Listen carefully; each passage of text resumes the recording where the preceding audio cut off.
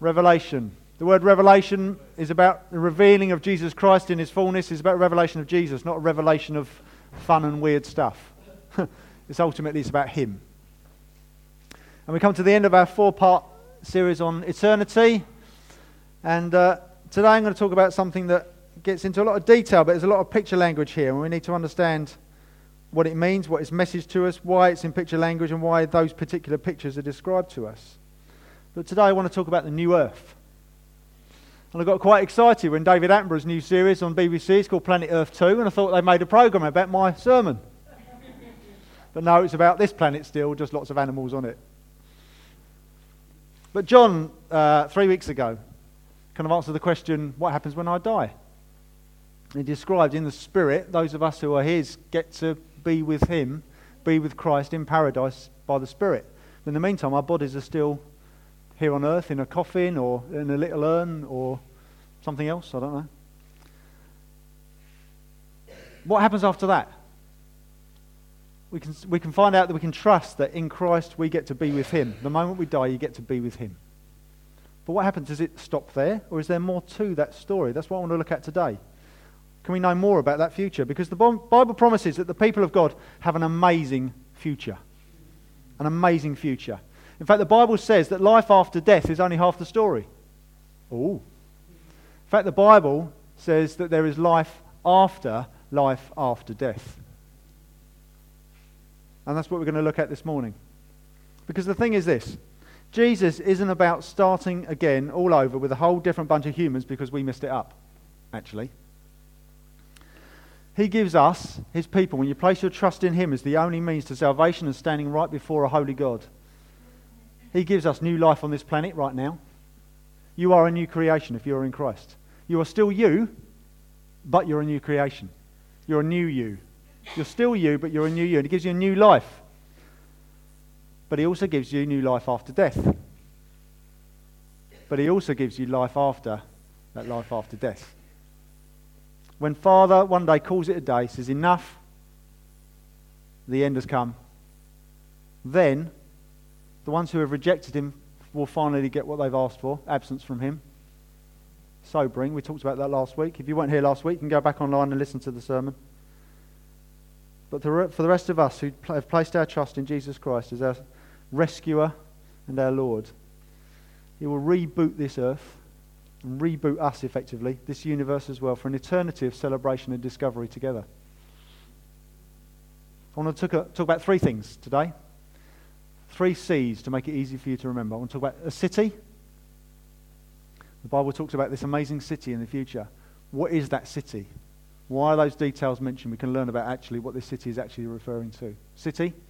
Talk about culture, just briefly. There's some implications, some clues in the text. We can understand a bit of what life there will be like. And then I want to finish on Christ. Best place to land. 3 C's. City, culture, and Christ. But first of all, I just want to start with our bodies, actually, because it will help understand what it means about this new creation of the earth, this new earth, what it means. You see, in paradise, we get to be with Christ in the Spirit, and our bodies are still here, whether they're buried or cremated or whatever. But then Paul says in 1 Corinthians 15, you don't need to turn, let's stay in Revelation for now, but in 1 Corinthians 15, Paul says this. He talks about the resurrection of the dead. One day, our bodies will be resurrected, but they're going to be slightly different. He says, so it is with the resurrection of the dead. Sorry, this is 1 Corinthians 15, verse 42. So it is with the resurrection of the dead. What is sown is perishable. What is raised is imperishable. What is sown, as in put in the ground, our bodies will be left behind.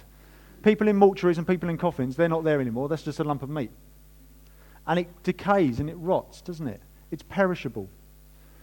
But he says these bodies, when they're resurrected again, they will then be imperishable. They're the same bodies, but they're now different. There's a whole degree of something else going on here.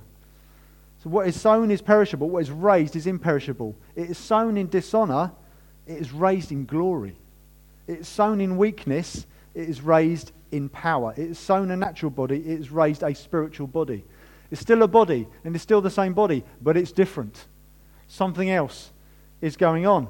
You see, Jesus' resurrection body was still his body from before he ended up on the cross, but it was different.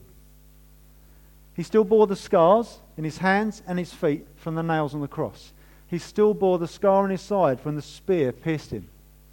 It's the same body. And yet, when you read in the Gospels, that same body could walk through locked doors and zip around the country faster than any man could walk or ride in the day. When you look at the timings and the locations he ends up, there's some kind of teleportation going on. There's something else. Some theologians believe he was zipping to and from heaven. He was up with the Father and then back in Galilee and then up in the Father and back in the Jordan and then in Jerusalem. He was going zipping back. You look at the timings, it doesn't work. There's something clever going on here. And this same body walks through a locked door. It's the same body, but it's different. And so when you see in verses like 2 Peter chapter 3, one of Jesus' best friends, Peter, he says that heaven and earth will be burnt up. What it actually means, it doesn't mean, it's not talking about a fresh start by burning that up, getting rid of that, waste, new ingredients. Burnt up as in purification. There's about a purification going on. This isn't a second brand new creation we're going to be talking about. The same with the bodies, but it's a recreation of the existing world in a whole new glorious way we can't even imagine. What happened to Jesus' resurrection body, what happened to our resurrection bodies, what happened to the earth as well. It's the same principle each time. Does that make sense? Does that help? So Jesus will renew this humanity. He will renew this world. He will renew this universe. It's not brand new ones all over again. Which is good news, because Jenny and I, we can, right now, many of you know us and what she's going through. She's got spinal surgery coming up week after next. We can relate totally to wanting release from a world of pain and suffering. And that's often the kind of thing we look forward to. Oh, there'll be no sin and no sickness and no death. We look forward to that. But it's so much more than that. We don't even get it yet. We'll be participating in something even purer and greater than even that. We just don't, our little brains can't quite comprehend it. But if we can think about what happens to our bodies, we can get more of an idea of what's going to happen to this planet as well. So let's take a closer look. It might feel a bit breathless. There's lots of detail here. But there's some bits we'll miss out, but we just need to focus on the core parts. Revelation 21. We're going to look at the first few verses of chapter 21, first few verses of chapter 22, just getting an introduction to what's going on, and then we'll look at the verses in between. Okay. So look at the city. Revelation 21, verse 1. This is Jesus' best friend on this planet, John, is given a vision of what's going to come. This is him writing it down. He says, "Then I, John, saw a new heaven and a new earth. For the first heaven and the first earth had passed away." We understand this is kind of a rebooting. It's not brand new. "And the sea was no more." It's a bit weird. "And I saw the holy city," here it comes, "New Jerusalem, coming down out of heaven from God, prepared as a bride adorned for her husband. And I heard a loud voice from the throne saying, 'Behold, the dwelling place of God is with man. He will dwell with them, and they will be his people. And God himself will be with them as their God. He will wipe away every tear from their eyes. Death shall be no more, neither shall there be mourning, nor crying, nor pain any more, for the former things have passed away.'"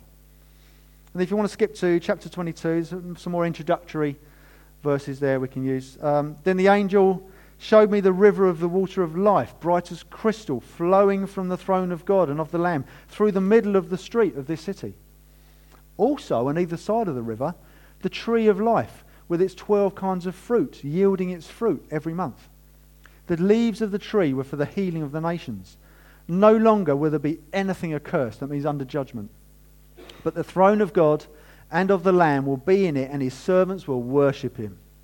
They will see his face, and his name will be on their foreheads, and night will be no more. They will need no light of lamp or sun, for the Lord God will be their light, and they will reign forever and ever." What a massive picture of heaven and earth melted as one, effectively. What's interesting, though, this is what I mean about it's not starting all over again with a brand new humanity, a brand new earth. Otherwise, it'd be back to the Garden of Eden. Genesis, there was a garden.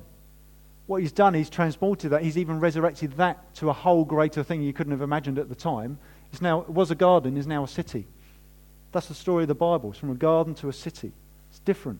Creation to new creation.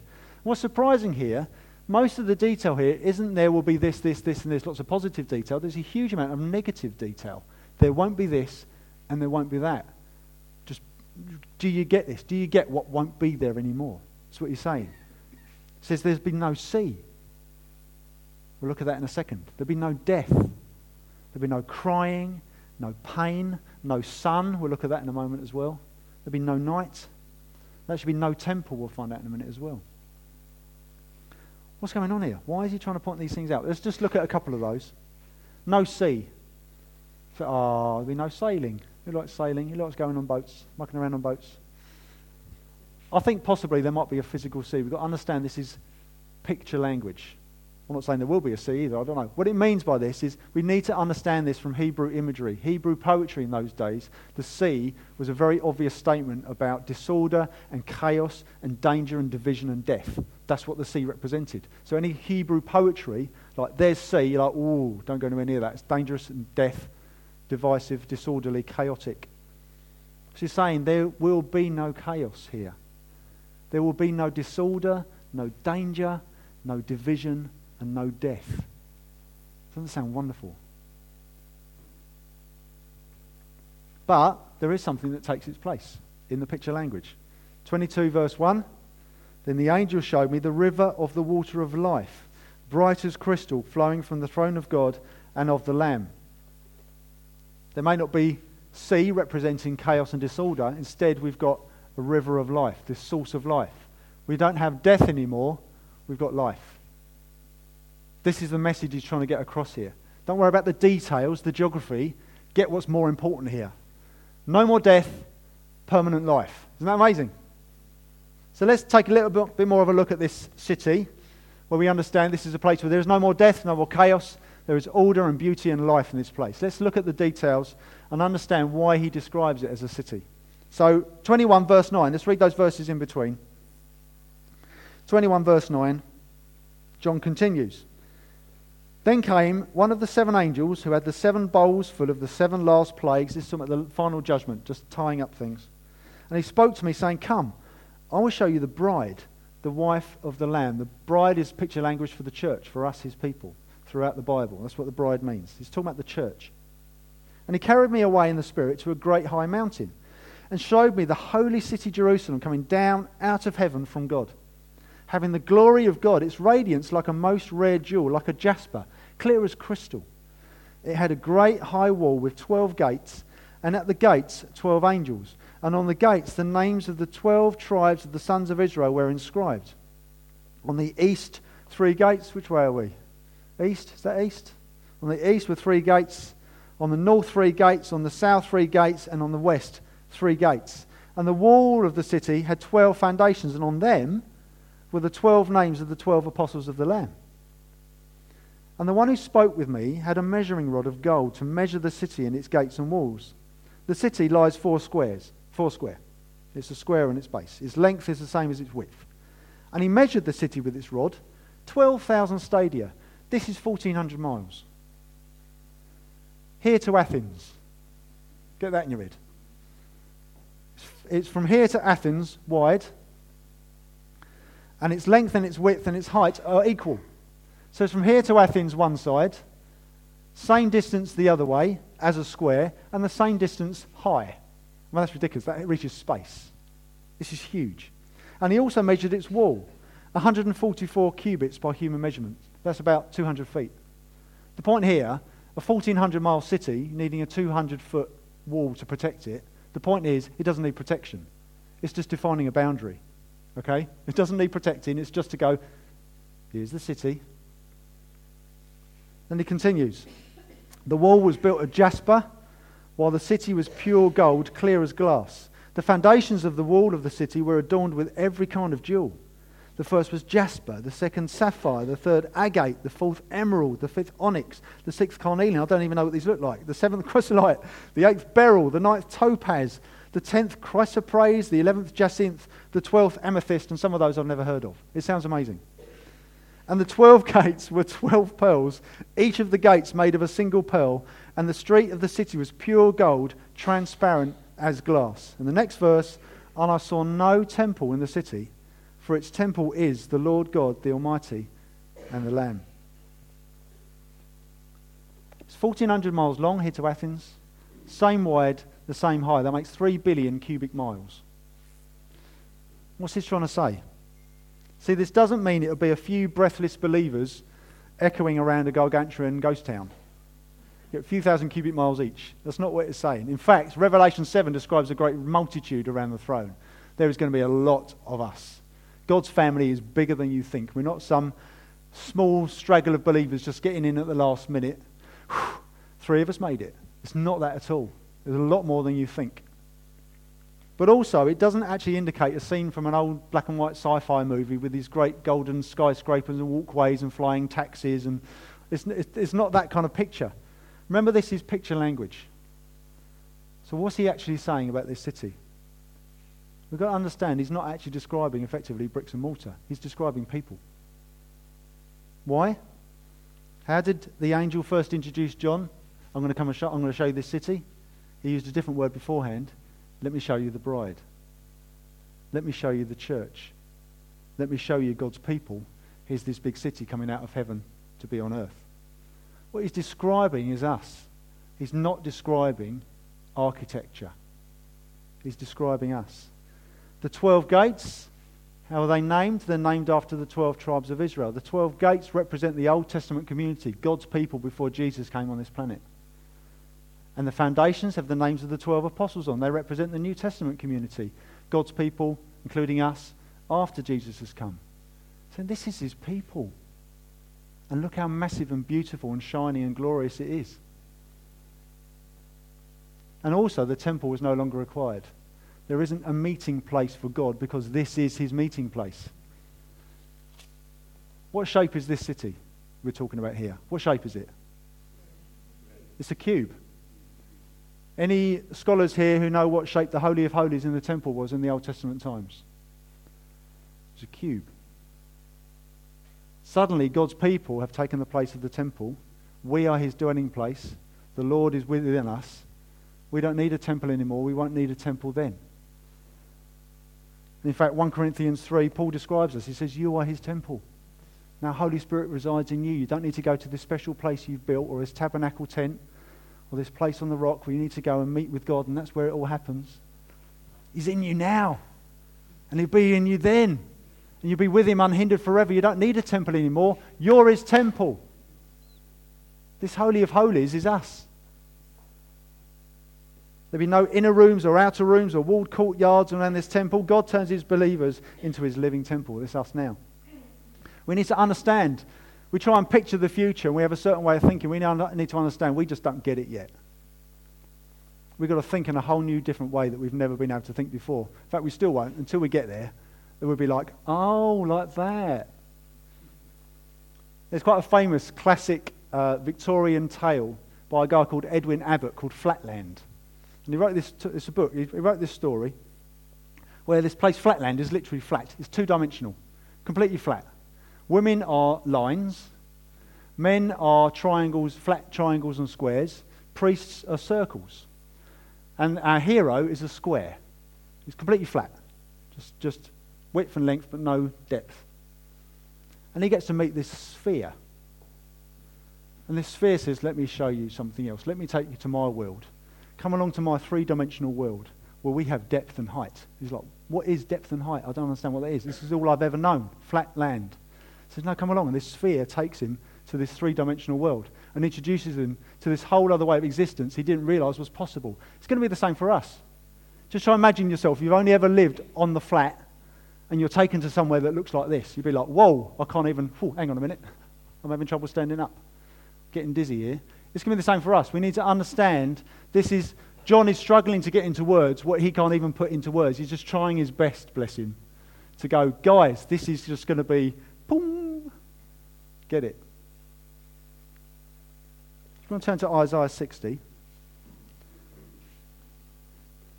we then discover there's already been a taste of this described 700 years before Jesus rocked up. Prophet Isaiah, somewhere around 700 BC, he wrote this. He wrote a number of prophecies that described Jesus' coming and details of when Jesus would arrive and what would happen to him.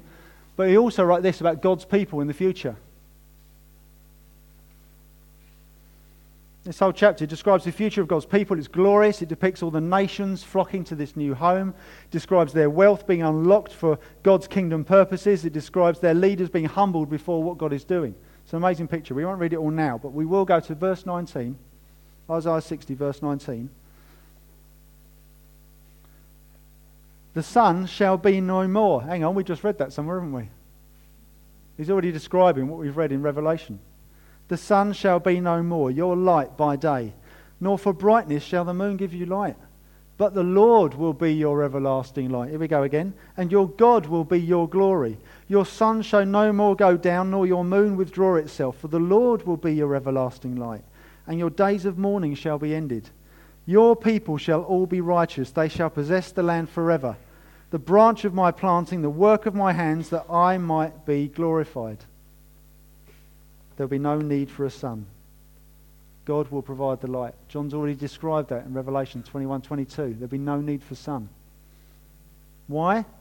Because God will be dwelling unveiled with his people.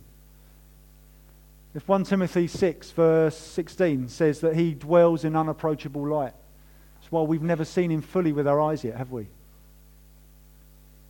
And yet one day, as John himself says in his first letter, 1 John 3, he says one day we will be like him. Suddenly we're in a position on this new earth, us, his new city, his people. We're like him. We're able to look at him with unveiled eyes. This God who dwells in unapproachable light, we'll be able to see it fully, 100%, fully revealed. That's why we don't need a sun. Our God will be in front of us, unhindered, unrestricted, unveiled, unrestrained. So in Revelation 21, it described the jewels in the walls and in the city, didn't it? In us, effectively. There was jasper and gold and glass, different jewels. This city reflects this brilliance back at him. It's a bright, shining. It's going to be blinding, literally. It's us, his people, reflecting his glory back at him by our very essence of who we are. Glory will shine out from him. We'll reflect it back to him. It'll be God and his children. Glory shining and bouncing from him, off his people, back again for eternity. I still can't quite get my head around this, but it's what it tells us. And then right at the end of Isaiah 60, there's a lovely great promise here that we can really depend on for today. Because some of this feels a bit abstract still, doesn't it? This is quite hard to still get our heads around. We're still on the two-dimensional plane, and until we get to this three-dimensional plane to actually see it, oh, like that, we're still not going to get it till we get there, are we? But at the end of Isaiah 60, verse 22, he just drops in this little bit at the end. He said, the least one shall become a clan, and the smallest one a mighty nation. I am the Lord, in its time I will hasten it. The least shall become a clan of 1,000. That's what it represents. The smallest one a nation. What does that mean? It means that the least confident of us can still expect to lead many to Christ, I believe.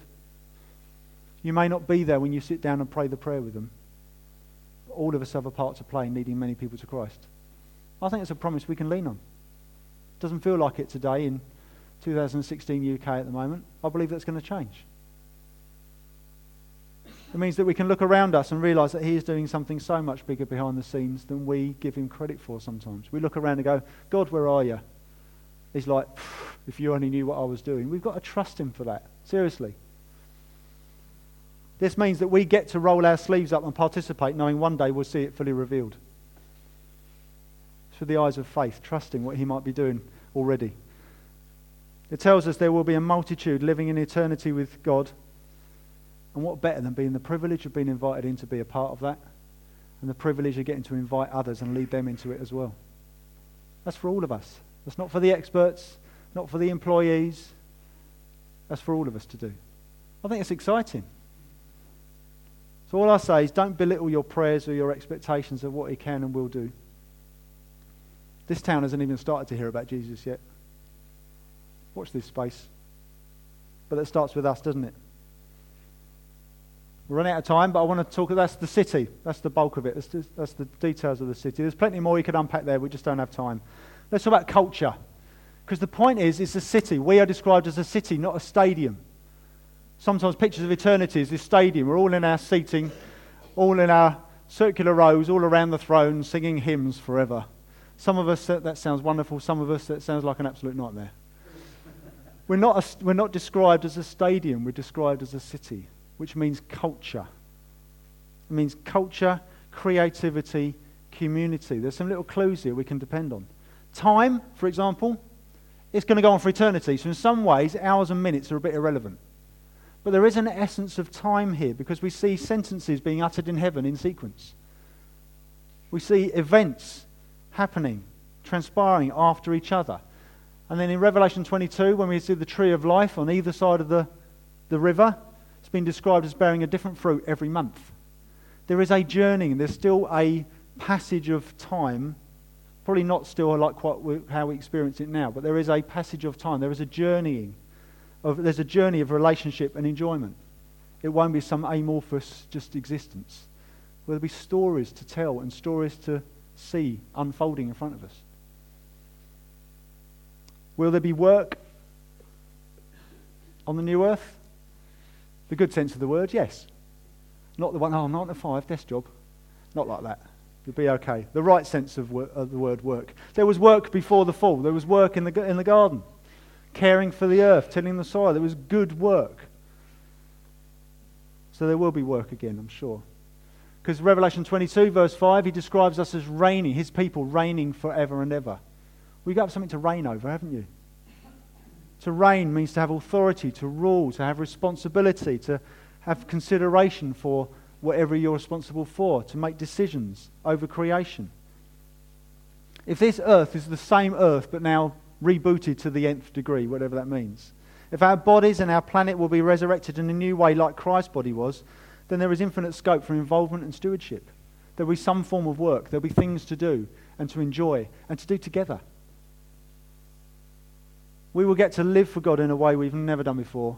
We'll get to serve God in a way we've never served before. We just don't get it yet. Creativity, who knows what we're going to discover. But if we're made in the image of a creator God, and in Christ we get to find out what it means to be fully human and therefore fully creative, then on the new earth there'll be no obstacles to realising the fullness of that, I believe. Which means there will be every opportunity to fully represent the Creator in our very being, investigating and making and collaborating together. This culture is going to be exciting. Things to discover. Will there be food? There'll be food. There'll be food. I was at a dinner and dance for one of the foster agencies I work for on the side. I had a dinner and dance last night. And around our table, 2 people didn't turn up. So the waiters kept bringing their food out. So we had their food. We're trying to work out what's the etiquette for waiting. How long do you wait till you have their food only for them to come in the door late? Do you know what I mean? So how long do we leave? Is it 8 o'clock? Right, let's leave another 5 minutes. And eventually, just before the waiters came out to take the starters away, we had them. Oh, they were lovely. I had 2 starters. We had the main courses, some of their puddings. It was lovely. Very nice. I had a belly for the first time in my life. It's gone again now. It's gone again now. But I did have a belly last night. I was carrying a food baby. Revelation 19 verse 9 describes the marriage supper of the Lamb. We've already seen God's people, us, being described as his bride. There was one day, we're in this full betrothal period now, where we are his, but there'll be a marriage supper to come. It's where the Jews used to do it. When we have an engagement, you can break off at any minute, it's just a ring. But then one day you're married. In the Jewish times, they still do it. If you're betrothed, your husband goes away to prepare a place for you, comes back for you, but you're as good as married. You haven't consummated the marriage yet, you don't live together yet, but you're as good as marriage. That won't, to break that, you've got to go through a whole divorce proceeding. We're in the betrothal period now. We're fully his. And yet one day that'll be fully consummated at the marriage supper, at the wedding feast, at the party. And there will be a feast. There'll be food. There'll be food, don't worry. There was food in Eden before there was death. There'll be food in the new earth. I'm positive. I'm banging on it. Oh, yes, definitely. Yes. Yes, there will be community. It'll be God's people with him forever. This is family. He's our Father. That word keeps getting used over and over again in the New Testament. He's Father. His Father with his kids. He's going to hang out with us and enjoy. You see, he walked in the Garden of Eden, didn't he? He just wanted to be with his people. He just couldn't resist. There'll be community between us and with him. There'll be joint celebration and feasting and exploration and enjoyment and true unity and diversity. Real equality and diversity in that place.